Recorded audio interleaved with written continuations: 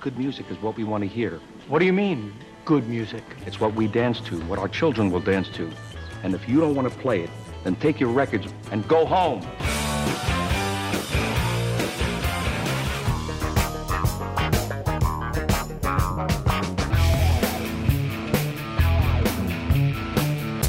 Did you have a band? Good or bad? It's a great band. It's a bad band. It's like pizza, baby. It's good no matter what. There's music in the air. Welcome to Sound Opinions from Chicago Public Radio and American Public Media. I'm Jim DeRogatis, a pop music critic at the Chicago Sun-Times. And I'm Greg Kot. I write about rock and roll for the Chicago Tribune. Today on the world's only rock and roll talk show, we've got a performance from one of our favorite performers in the history of Sound Opinions. He's been on the show several times. Moby never fails to bring something new to the table every time, whether it's something that he's going to say in an interview situation or, in this case, I think, a live performance that I think surprised everybody in the room. It was a live performance in Philadelphia and Vastly pulled it off very well. He always is. But first, as always, we've got some music news. The sun was spitting fire, the sky was blue as ice. I felt a little tired, so I watched Miami Vice. I want the dinosaur. I want the dinosaur. Ah, yes. Walking the Dinosaur, that would be the music industry, which is stampeding like a brontosaur into the tar pit, hastening its own demise. In our ongoing effort to cover this demise and the extinction of the industry as it exists today, we have a couple of stories that all intertwine, Greg. They all come together. Yes, indeed. It's every week there is some new development that I think is going to affect basically the future of how we listen to music, how music is distributed to us, how it's made. Part one is from Universal Music, one of the big four record companies in the world. They have announced the first broad online cost-cutting move in the entire music industry. In other words, they are going to severely slash the cost of music that you would purchase digitally on your computer. Long overdue. Because let us remember, folks, that the production costs of a $17 or $18 CD are well under $1. The share that the artist gets is well under $1. Yeah. Where does the other $16 go? To Universal Music. Well, and let's throw out the notion that you even need a pressing plant for digital music. I mean, it's a digital file. You don't have to go to a pressing plant to press this thing. You don't have to get it into a retail store because there is no retail store involved. So what Universal is going to do is they're going to slash the prices of albums like The Who's Quadrophenia and R.E.M.'s Reckoning, some of the big albums in their back catalog, from the $12 to $15 range down to the $9 to $10 range. Much more reasonable. Doesn't seem like a lot, but, a few bucks. I mean, it's the start of something that should have been taking place years ago. One of the reasons that people aren't buying CDs in the quantity they used to is because the prices have been edging towards $20. Finally, we see a move to get the digital versions of those albums to under $10. The $10 album seems reasonable to me. People aren't buying CDs in the quantities they used to, as you said, but the head of EMI Music, which is another of the biggest four record companies in the world, Alan Levy, announced that the CD is dead, he said. He was talking to a business conference at the London Business School, and this guy Levy said, quote, "The CD as it is right now is dead. We have to be much more innovative in the way we sell physical content." Now, I think he's kind of exaggerating there because CD sales still account for more than 70% of total music sales. At least they did through the first half of 2006. But he's making the point that very, very soon in the future, he said, you're not going to stock up your mother-in-law's iPod. You'll still probably give her a CD. But nobody else is going to be buying their music that way. He might be right. I mean, I think in the hardcore collecting world of music aficionados, they still prefer vinyl. Yeah. And so maybe you'll see a world where it's all either downloads and vinyl, some small segment of CDs that'll be down around 20 or 30%. But it's interesting to have one of the guys who's at the head of one of the companies devoted to selling these little plastic discs saying, we've got to get out of this business. Well, I think his thinking, too, is that you've got to add value to it. And you're seeing it more and more. DVDs tacked onto CDs now. You're seeing Internet content tacked onto CDs now. It can't just be the CD, in other words, to sell because they can already get the content of the CD on the Internet very easily. So give the consumer something more. Very little of that do you need to own on a plastic disc, Greg, because if they're giving you videos, well, I can get those on YouTube. That's true. If they're giving you extra lyrics and stuff, well, I can get those on the website. What else are you going to give me on that plastic disc? Yeah, exactly. Alan Levy says the CD is dead. Eliot Spitzer, the New York State Attorney General, is saying that payola is dead. And he, one by one, he is knocking down these industry kingpins who have been participating in this decades-old practice of paying radio stations to play music. In recent years, he has succeeded in getting all of the major labels to fess up and agree, yes, we did pay off radio stations to play our music. They have been fined. They have agreed to stop the practice. Now he is targeting the radio stations. And the first big fish to get speared was CBS Radio. CBS Radio just paid a $2 million fine to Spitzer, acknowledging that, yes, they have participated in payola, and they have agreed to end the practice immediately. Next up for Spitzer are the biggest radio stations in the country, Clear Channel, Cox, Emmis, CBS certainly in that category. And the fact that they have admitted that they, along with the record companies, have been participating in this practice. I mean, everybody sort of knew it. It was the 800-pound gorilla in the room. Yeah. Yes, it's been going on for decades, but we're not going to do anything about it. Now Spitzer has got these people on the record saying, yes, we've done it. We've got to end it. We've got to move on. You can't have payola without a payer and a payee. So it's only fair to go after the radio stations. What we're seeing with these stories, Jim, is that there is like a speed train zipping past the music industry. It's called the digital world.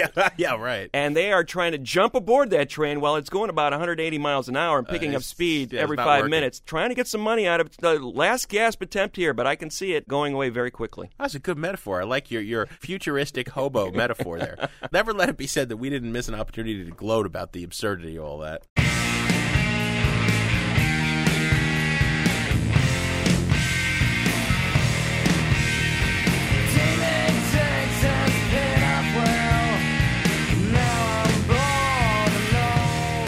It's not paid off very well for Kurt Cobain, who died in 1994, but his estate is making megabucks.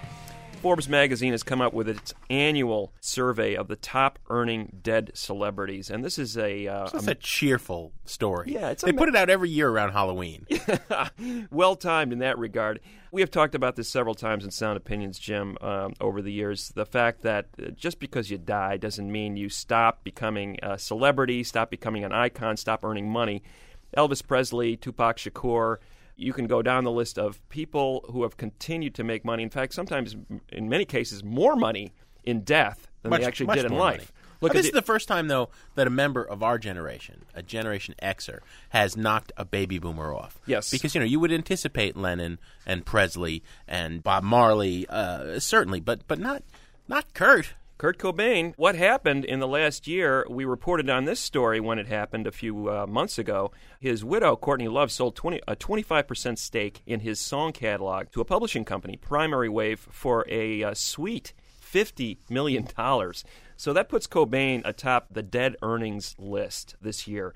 And that puts him ahead of Presley, who had a mere $42 million. I mean, Presley's the gravy train. I mean, this guy, every year after year, Presley's tens of millions of dollars. The estate just continues to earn and earn. Lennon's still on there. I guess he's at number 5. And George Harrison earned a mere $7 million in death. Lennon earned 24. Even when he's dead, Harrison can't get as much respect as John. But the question, would be when McCartney finally goes, what does he get, if there's anything left after Heather? Yeah, right.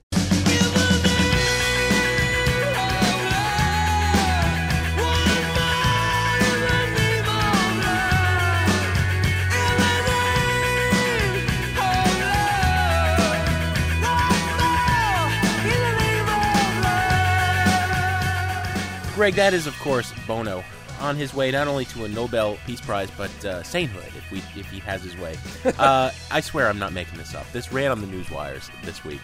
Apparently, 150 churches in 15 states are following the lead of an Episcopal priest in Maine who last summer, a year ago this summer, started a service that they called the Eucharist, which is a mass in the Episcopal Church based around and using the music of U2.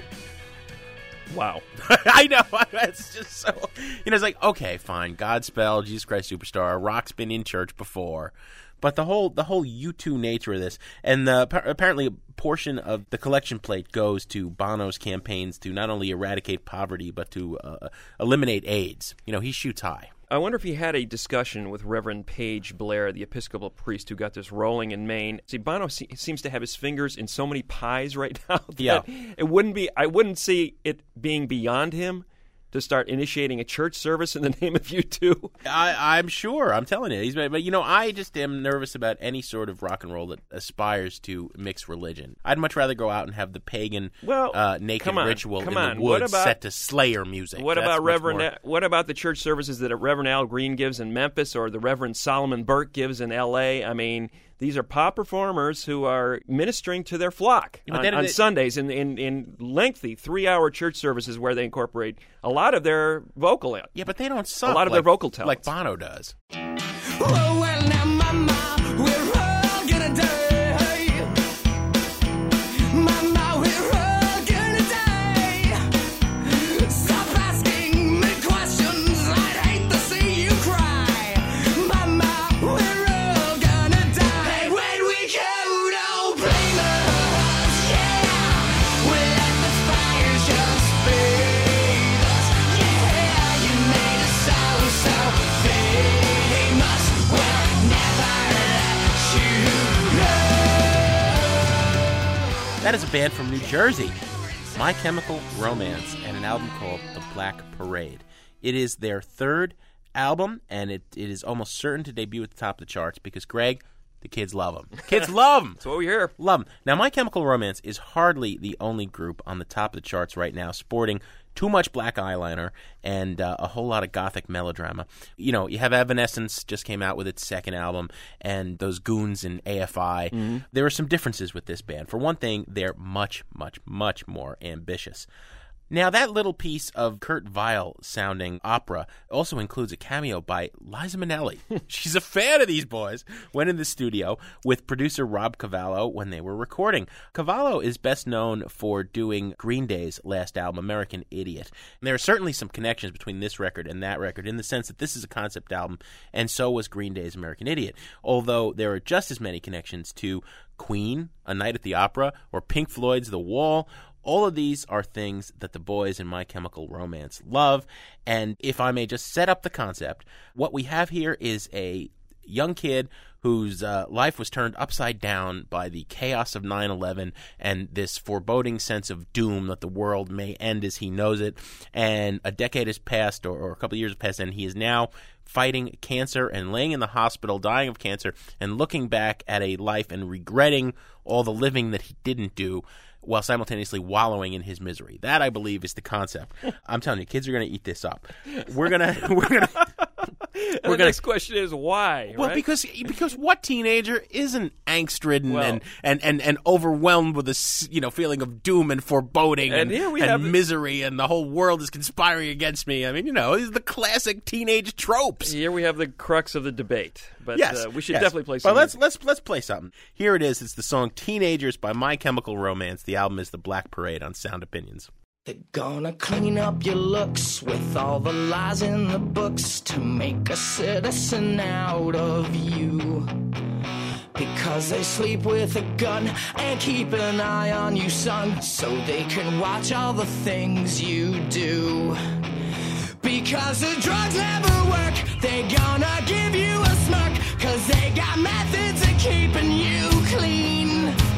They gonna rip up your heads, your aspirations to shreds, another cog in the murder machine. They said I'm teenagers scared the living out of me. They could care less as long as someone will bleed. So darken your clothes, I'll strike a violent pose. Maybe it'll leave you alone, but not me. The boys and girls in the clique, the awful names at the stick. You're never gonna fit in much, kid. But if you're troubled and hurt, what you got under your shirt will make them pay for the things that they did. They said, "Oh, teenagers scared the living out of me." That's a track called Teenagers from the new My Chemical Romance album, The Black Parade. Jim, you described the album very well. It's an album about death, and with songs like The End, Dead, Cancer, Famous Last Words, how can you not get in a very dark, black mood? It sounds like a macabre record, but as you can hear from that track, Teenagers, even though the subject matter is dire and macabre, the music is sarcastic, uplifting, there's an energy to it that belies the subject matter. It's almost like these guys, and Gerard Way in particular, are laughing in the face of death. Yeah. They know they're going down, so they say, I'm going to live the last few minutes I have on Earth with all the gusto I can. I'm going to pogo. I'm going to play the Ramones. I'm going to jump up and down in place. And that's what differentiates them from the other chart-topping bands that you cited, Yes. the AFIs of the world, the Evanescences of the world, which do seem to wallow in their dire self-pity. These guys aren't self-pitying at all. The best moments of this record combine everything but the kitchen sink, and sometimes the kitchen sink is in there too. Glockenspiels, as he said, fake cannon shots. The cannon kills me. I mean, they've got Marshall drum beats. They've got layers on layers of guitars. And they got Liza Minnelli. Liza Minnelli. I mean, what could be more glam? What could be more over the top? What could be more theatrical than that? In their best moments, they really go over the top. I mean, it very reminiscent of mid-'70s Queen at the height of their powers, and certainly touches of that last Green Day record, which was also audacious in the way it sort of reinvented what it means to be a punk band.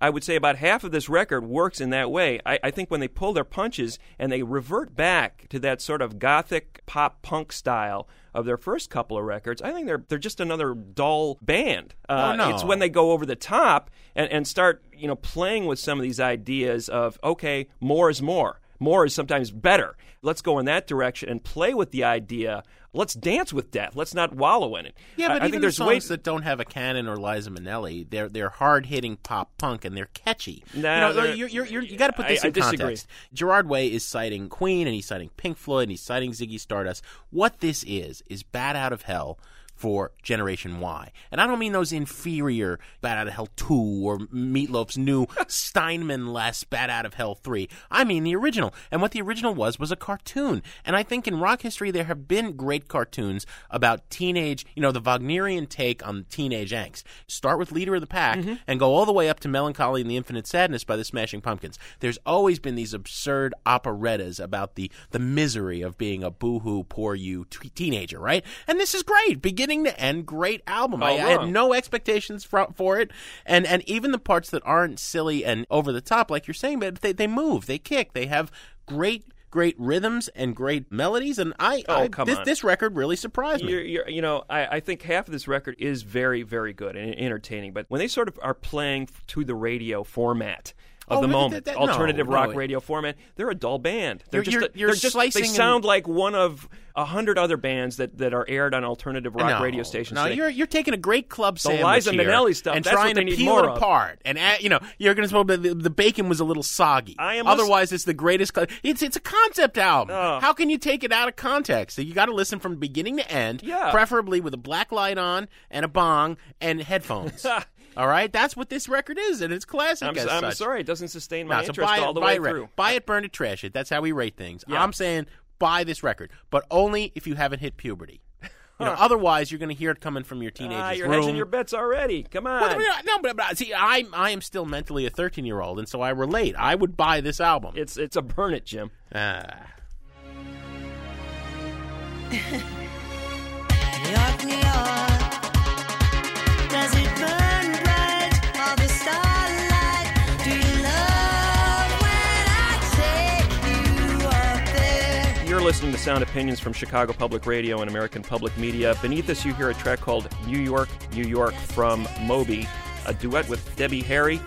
We are going to have Moby in a live performance in a few seconds here, an interview, an acoustic performance, Troubadour Moby, in a new guise. We're also going to have a review of a new John Legend record later on in the show, and a Jim DeRogatis Desert Island Jukebox selection. Woo! Baby,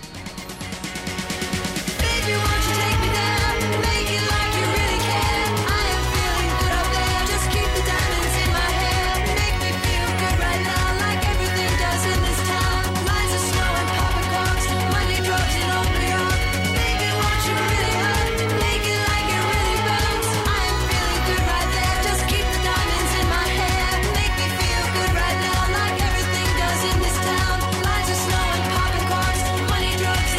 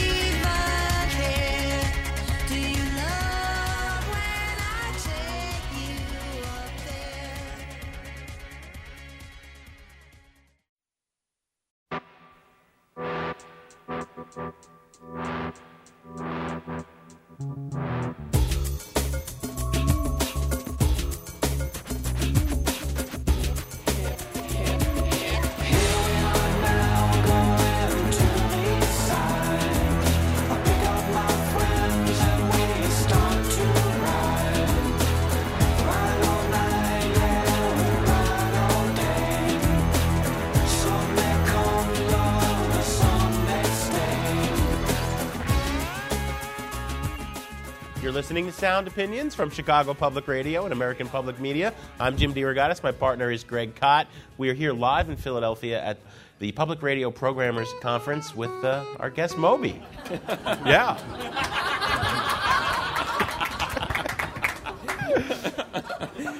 We're pleased to have Moby here. For those of you who are unfamiliar with Moby or familiar with only aspects of his career, this man has been making music since the early 80s. When I first saw him, he was giving one-man electronic shows that were sort of like Iggy Pop with a techno backing. He was playing all the instruments, keyboards, samplers, drum machines, and running around like Iggy Pop on stage. Little did I know that he'd also been in punk rock bands for years prior to that.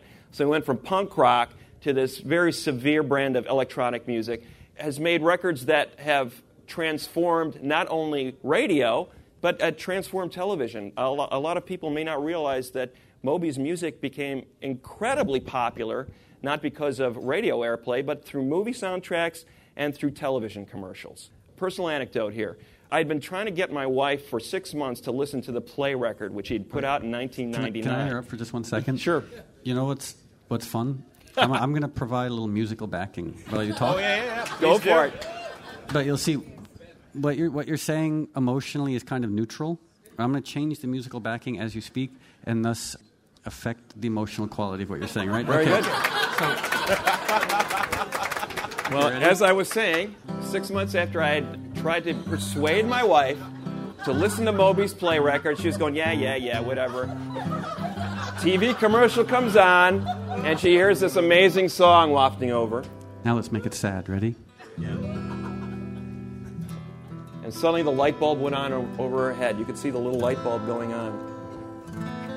And there was a revelation, and she runs down the stairs, and she goes, Greg, what is that song? What is that song? And she says, I said, honey,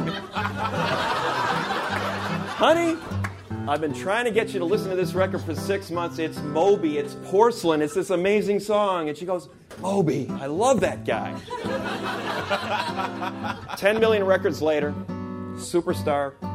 What can I tell you? Here he is. He now has a greatest hits album coming out, which will sort of summarize his career to an extent. But it's almost impossible to get that entire career under one umbrella. But we're glad to have you here. After thanks. It's my pleasure to be here. Tumultuous 2-decade career. So we wanted to use the excuse of Go, the very best of Moby, to kind of take you through the career a little bit, and you're going to augment it by playing us some tunes in between. Do you want to play a song first, or you want to get to some chronology? I'll play a song. Okay. So I worked very hard on the John Kerry campaign, and he was a guitar player. And we did this one fundraiser where we played a Johnny Cash song together. And one of the reasons I wanted John Kerry to become President of the United States, selfishly, is so that way I could say that I taught the President of the United States how to play a Johnny Cash song on guitar. So it's still taught a presidential candidate how to play senator. Yeah. An heir to a ketchup fortune. Yeah.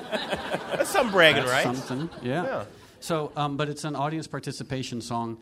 There's a horn part in the middle, and I know we're all shy, but if everyone can do the horn part in the middle, when it gets to it, you'll know what to do. Okay. It's actually a June Carter Cash song that she wrote for him. Okay. Love is a burning thing, and it makes a fiery ring, bound by wild desire. I fell into a ring of fire. You can sing along if you want. I fell into a burning ring of fire. I went down, down, down, and the flames went higher. And it burns, burns, burns, the ring of fire, the ring of fire. Now I'm thinking rather than do the second verse, we should just go to the horn part. Because I play like 90 seconds of songs and we can play more songs. So is everyone ready to do the horn part?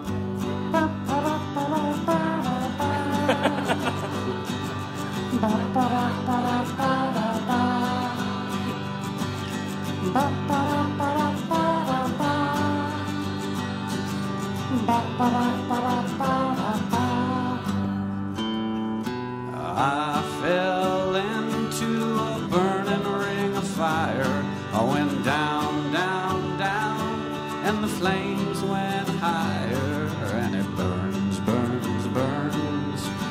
The ring of fire, the ring of fire.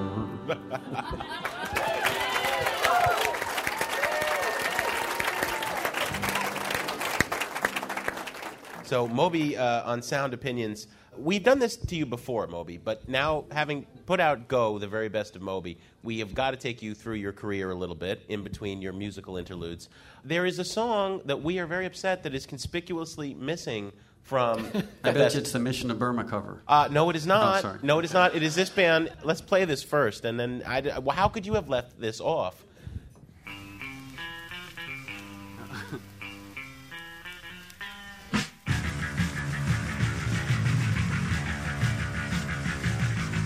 You can afford to have a crack, so you grab a handle, thinking you can solve that. But you know it's immoral to kill your truth. So to save your soul, we're gonna kill you instead.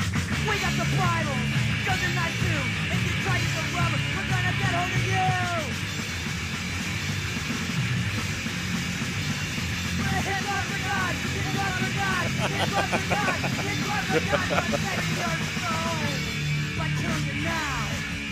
All right, so the Vatican Commandos, Hit Squad for God. Yes. You were, what, 18? No, I was 16. That 16? was my high school punk rock band in Darien, Connecticut. Recorded with one microphone in a basement in Bridgeport, Connecticut. Uh-huh. And you played the instrument? I was the guitar player. Guitar player? Yep. There you go. And did you have any hand in writing the lyrics? I didn't write the lyrics. The lyrics are really funny, though. The refrain is, "We're saving your souls by killing you now." How could you have left this off the greatest hits collection? I know. Right? I mean, it's a natural, isn't it? Yeah. I mean, it fits right in between Porcelain and Honey. I mean, yeah. Yeah. But we've talked about it. So you were like us, a music geek. You lived at the record store. I worked in a record store played for a long music. time. Yeah. What made you think you could do it? Make music. Well, I started making music when I was about 9 years old, and I never in a million years thought that I'd ever get a record contract, and I certainly never thought that I'd sell records. I just thought that I would be, I'd work in a record store and make music that no one would ever listen to. And the first single I ever put out under my own name sold 2,000 copies, and the next single, the song Go, our great hope, myself and the people at the record company, was that it would sell 4,000 copies. And even that seemed almost like laughably ambitious. Like 4,000 copies, that's what rock stars do.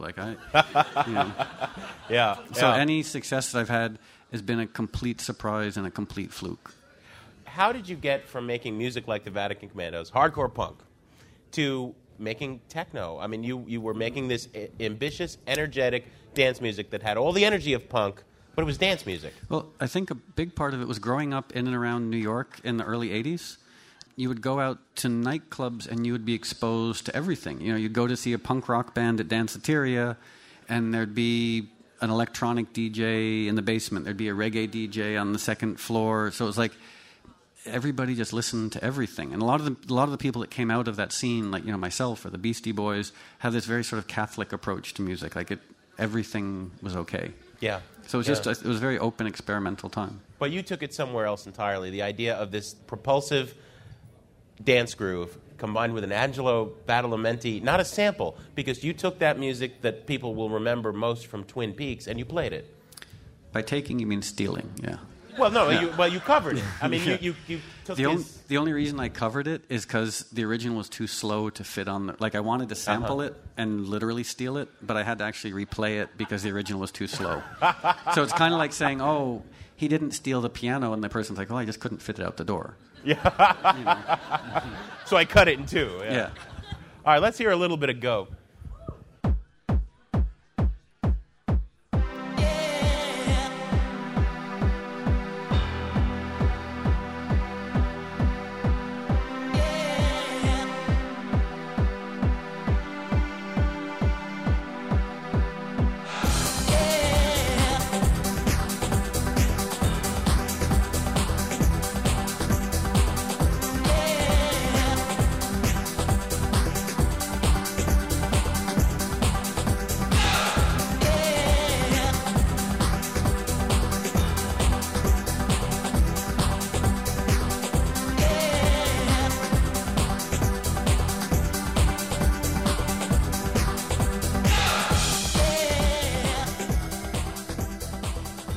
So I just realized if we're going to do this chronologically, we're going to be here for a while. Yeah.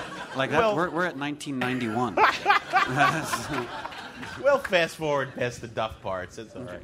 You couldn't go to a club, though, in around 89, 90, 91 without hearing that song, it seemed like. And it was a song that actually, its life was in the clubs. And one of the problems with dance music in terms of wider exposure to the mainstream was that the DJs, the guys who made this music, were relatively anonymous. You sort of changed all that. You weren't afraid about sort of putting a face to techno. And I remember that was a huge controversy. Like, this guy is like, he wants to be known. He wants to, put a visual element to his music. Well, I think part of it was just coming from a punk rock background, and when you're playing a punk rock band, you stand on stage and you run around like a crazy person, and if you put out a record, you put your picture on the cover of the record, so it just seemed like that was the natural way for a musician to make a record, to identify himself with the music that he's making. And I had a lot of appreciation for the anonymity of dance music, but it wasn't the ethos of the world that I came from. Well, there's this myth, I think, that goes around with electronic music that it's all sampled and, all they got to do is loop, a little riff and then, press a button and it's done. Well, one of my more successful songs here in the States was called Southside. And it's also, to be honest with you, one of my least favorite things I've ever done. But I was listening to it once with a friend of mine, and he said, "Oh, where did you sample the guitars from?" I was like, "Well, I played the guitars. That's my job." He's like, "What about the drums? Where'd you sample that?" I was like, "Well, I played the drums. This is what I do." So I do it. That myth haunts me. It used to bother me. Now I'm just like, you can't worry about it. At least I get to make records. So There you go. You get used to it. Yeah. So that's after the success of Go, you were being positioned by Elektra Records. I mean, we were literally getting press releases, Greg and I, that said Moby, face of techno. Right. And you seemed. Yes. Nothing sells records like a bald inbred guy with bad posture. Like, you wanna. It seemed to me and to many critics and fans that your response was really to be as perverse as possible. With Everything Is Wrong in 95 and Animal Rights in 96, you were like, I'm not going to be boxed into any genre. You can call me techno, but I'm going to do industrial rock and thrash and metal. And as a result, Elektra Records dropped you. Oh, yeah. When the album Play came out, or before Play came out, I was a has-been. Right. Like when Play was released, most journalists wouldn't review it. I think it sold maybe like 1,000 or 2,000 copies the first week of release. I went on tour. I was playing to 50 people a night. So Play, when it was first released, it was a failure record by a has-been artist. Right. But, talk about the ultimate revenge. Play is now at, more than 12 million worldwide? Oh. What's that? Killing what? I said killing your enemies. Oh, that would be good. Oh. All right, go the penultimate revenge. Okay. So what is Play worldwide now? Like 12 million, 14 million? No, it's, just around 10 million. Around 10 million. But that puts it, Moby, in like Dark Side of the Moon, Fleetwood Mac, Rumors territory. Did you ever run into the guy from Elektra who dropped you? Oh, I ran into a lot of those people. Yeah. And I only once indulged in petulance. Someone, because I was trying to get a record deal for Play, and I invited this A&R person over to my studio, and he came over like he couldn't be bothered, and I was playing him the music, and he was just annoyed. Halfway through the songs, he was like, okay, next. I played him 3 or 4 songs. He was like, okay, I got to go. And he left, and that was the last I heard from him. Yeah. And then another band he signed was opening up for me at one of my shows. And I saw him, and I still feel guilty about this. I looked at him, and I said, you have any regrets? Which that was small-minded and petty of me, and I still do feel kind of guilty about that. Because small-minded and petty never happens in the music industry. No, not at all. It's an industry marked by like sort of altruism and magnanimity. Right. Yeah. Well, and it was a struggle to get that album played, as you said. The radio wouldn't touch it. You were a has-been. MTV didn't want anything to do with you. You got a lot of crap, including from people like Jim and I, about getting all this music in sort of these non-traditional venues. Selling out, the dreaded selling out question. Now, there's U2 at an iPod ad, and lo and behold, Bob Dylan in an iPod ad. And Victoria's Secret. Victoria's Secret. Everybody's doing it. That was the future. That turned out to be the future. I was I'm proud to be the avant-garde of selling out. It's like I paved the way for a lot of disgraceful compromise. After harshly criticizing you, though, in retrospect, what you were doing was saying the mainstream media, in this case commercial radio, since you're a musician, has closed the door to me. So I'm not going to take that for an answer. I'm going to go wherever I can. I mean, you've never been an opponent of digital downloading, and you were saying, well, if commercial radio won't play me and the commercial wants to, I'll use the soundtrack. I'll use the commercial. It was also, a lot of it was just flattering. You know, like, because I had been ignored for the few years before Play was released, so I was just thrilled to have attention. At the time, you looked at it and said, well, gee, Kurt Cobain never would have done this. But Kurt Cobain wasn't faced with an environment like, with the Telecommunications Act. Well, also, he was attractive and he knew how to sing. But if you look at the pipeline to radio, it was so narrow at that point, and it's narrower now. Well, yeah, I mean, 1999, when Play was released, the only music getting played on radio was Backstreet Boys, Limp Bizkit, hip-hop, and country western.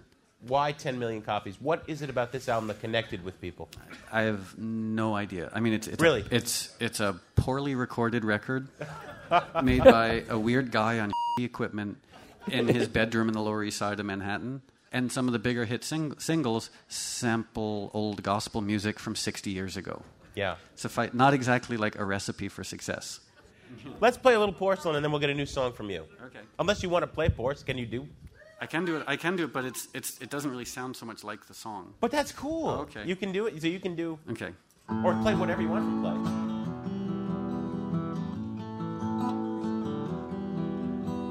Cause in my dreams I'm dying all the time. Then I wake, it's kaleidoscopic mind. I never meant to hurt you. I never meant to lie. So this is goodbye. So this is goodbye.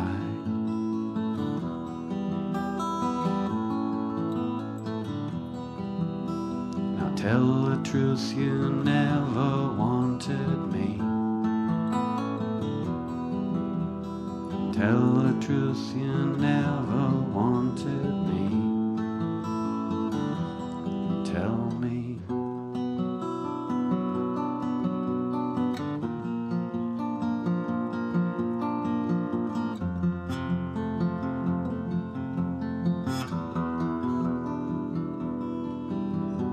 Cause in my dreams I'm jealous all the time. Then I wake, I'm going out of my mind. I'm going out of my mind. I'm going out of my mind. I'm going out of my mind. Wow.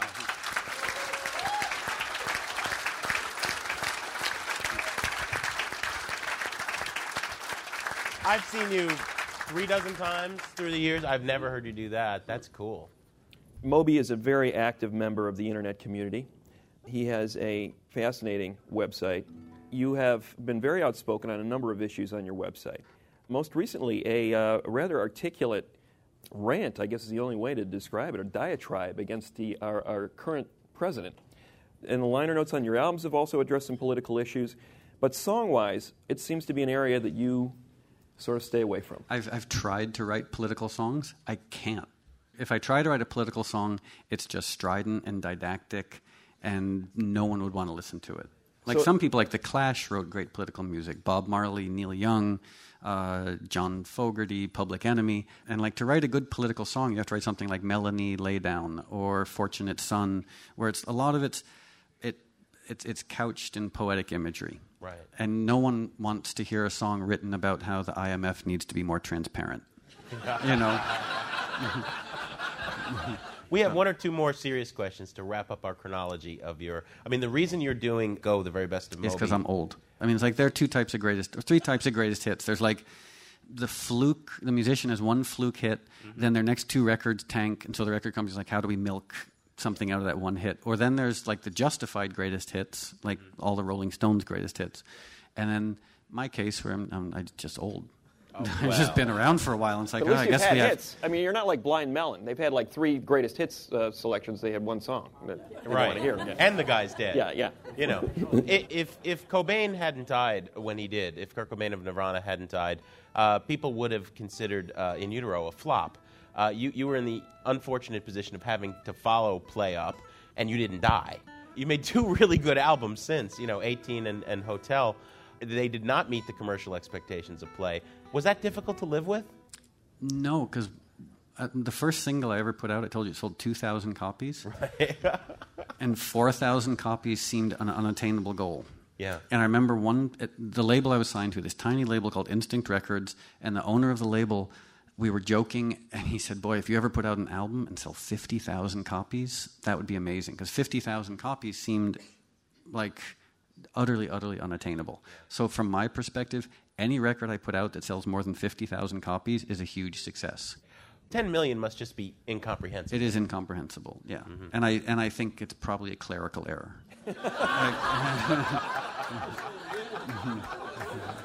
What's next? As simple as this sounds, I just want to keep making records and keep working on politics. That's it. All right. Thank you. Didn't you say your guitar teacher was obsessed with Eddie Van Halen? That's why you got all those licks. So I learned how to play. Give us some hammer-on. Some really fast stuff. Yeah.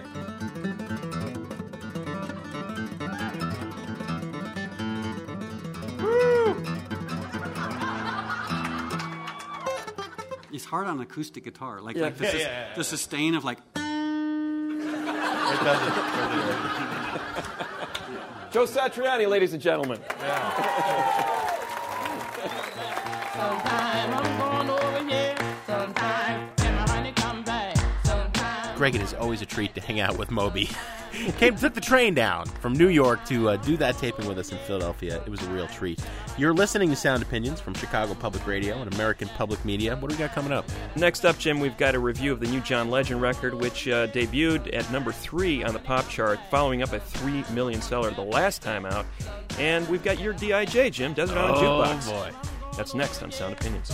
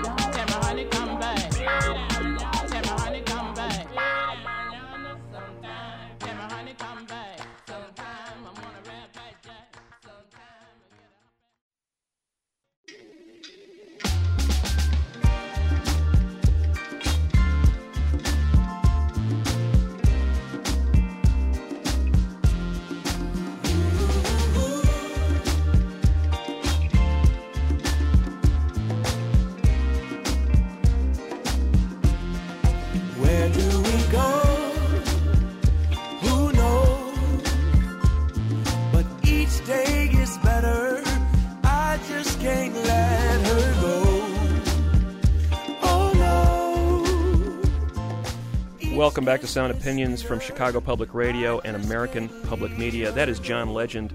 Maybe you felt like you were back in 1973 or so, just there for a few seconds, and that is clearly intentional. John Legend does love his soul and funk from the 60s and 70s. He's back with his second record. It's called Once Again.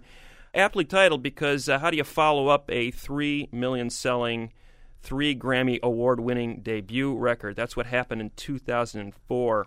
Legend was born John Stevens 27 years ago in Ohio and toiled sort of in the background of the music industry for a number of years as a songwriter and a session musician. He collaborated with people like Kanye West and Alicia Keys.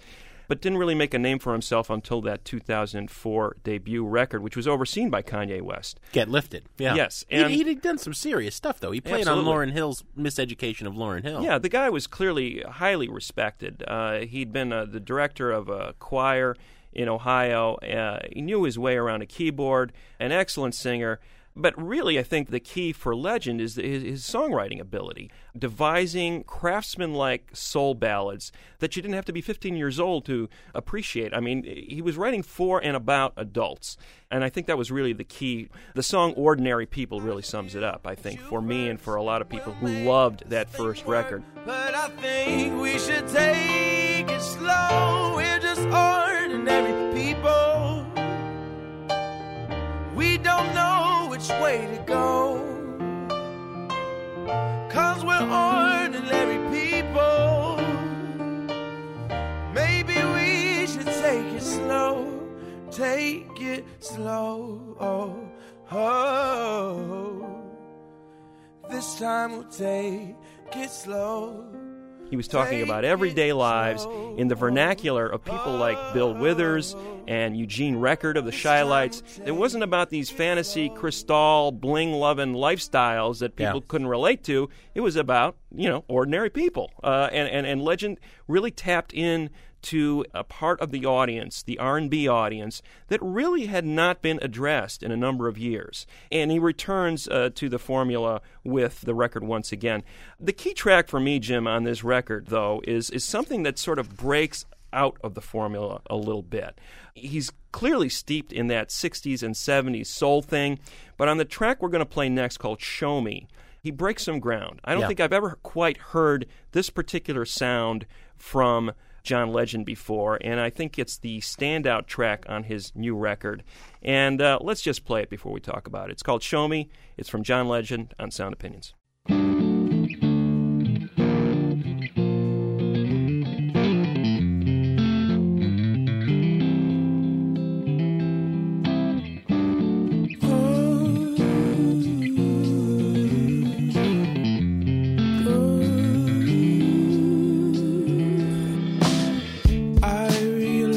As I lay down to sleep, we haven't spoken weeks.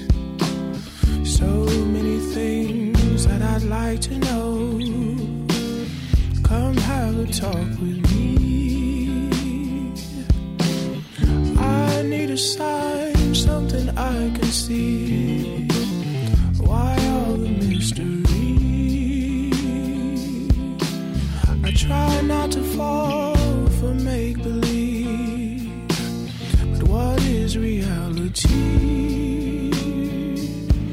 Where do we go? What do we know? Life has to have a meaning. Show me the light, show me the way. Show that you're listening. Show me that you love me. Show me that you walk with me. Hopefully, just above me, heaven's watching over me. Guess it's funny how I say thanks to you. John Legend, the song is called Show Me from his second album, Once Again, on Sound Opinions. Greg, I talked to the former John Stevens just a couple of days ago. He agreed with you. That, for him, is the standout track on his album as well. Came to him in one burst. He said sometimes, a song just comes to you and it seems transcendent. And he had been listening to a lot of Jeff Buckley and Sufjan Stevens. Mm-hmm. Legend is a voracious consumer of music, and he doesn't want to be put into any pigeonhole. He's flattered by all these comparisons to Stevie Wonder, and let's face it, Each Day Gets Better, which we heard at the top of this segment, is more Stevie than Stevie, at his Steviest.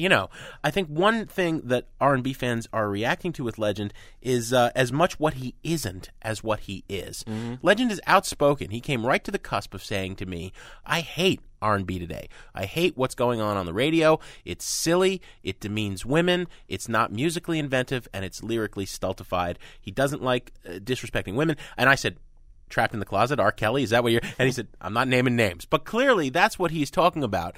And he's advocating a return to old school sounds. As John told me, we have all these R&B singers who want to be rappers, so they're doing the gangster pose, and it's just dragging R&B down. He's an alternative. I wish there were more songs like Show Me on this record, because that really is going somewhere new. Bringing together, Stevie Wonder and Jeff Buckley. It's a really good record, but it's not a great record. When he came out with Ordinary People, he was so fresh and so new, and that sound was so distinctive for its time that it couldn't help but sway some people who sort of yearned for that and maybe didn't even realize how much they missed that sound in R&B. Yeah. He's essentially repeating the formula on the second record with the mind-blowing exception of Show Me.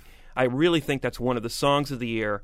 It absolutely sends a chill down my spine every time I hear it. I just think he went outside of himself, and I wish he'd traveled to the deep end a few more times in this record, where he sort of went outside of his comfort zone. That said, I think he's an incredibly gifted songwriter, great melodies. Best thing I could say about his music is that it sounds like, man, haven't I heard that somewhere before? Where did I hear this before? I mean, isn't that a melody that was a hit 30 years ago? And you realize maybe there's little bits and pieces of those elements in the past there. I just wish he was a little bit more adventurous musically. Maybe that'll happen on the third record. When this one sells another 3 million copies, maybe he'll have the license to do that. He's out on tour now. He's crossing the country with an 11-piece band. Maybe it comes together live better more. We'll see. I think, though, in the meantime, this is a burn it record.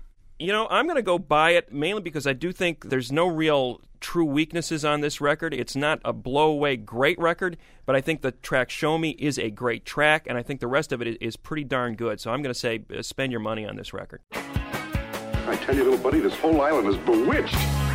Just across the way, an island lost at sea.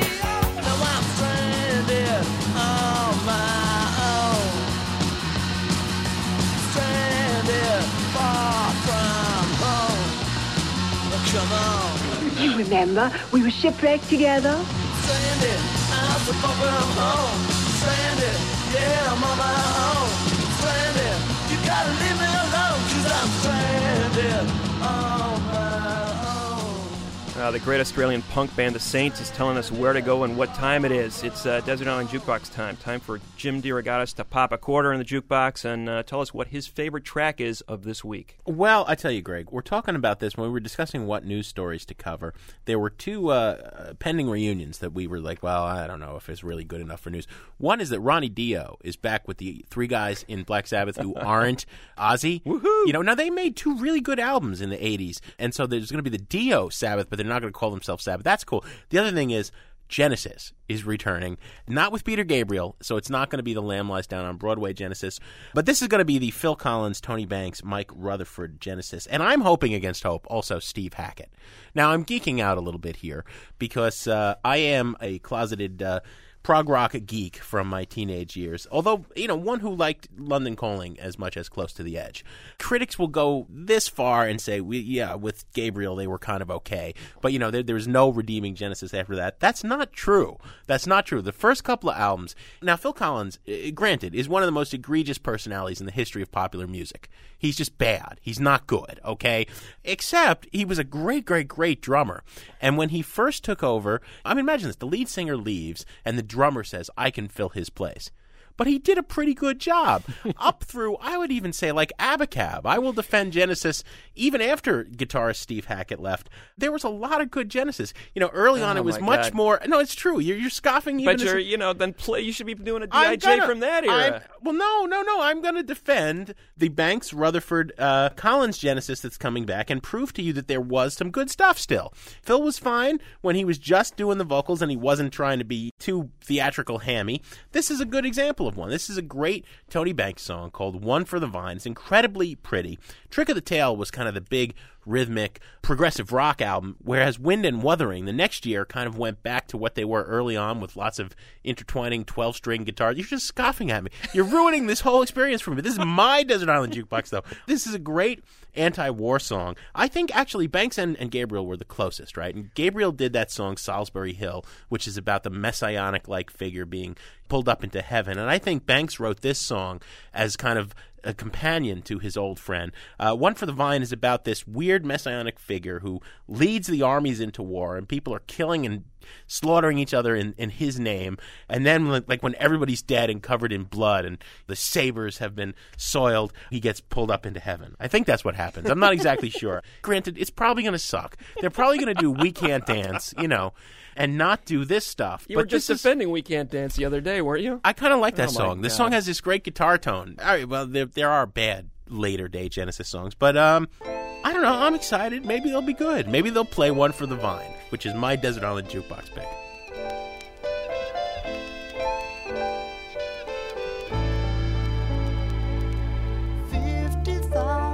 Men were sent to do the will of one. His claim was phrased quite simply, though he never voiced it loud. I am he, the chosen one. In his name they could slaughter, for his name they could die.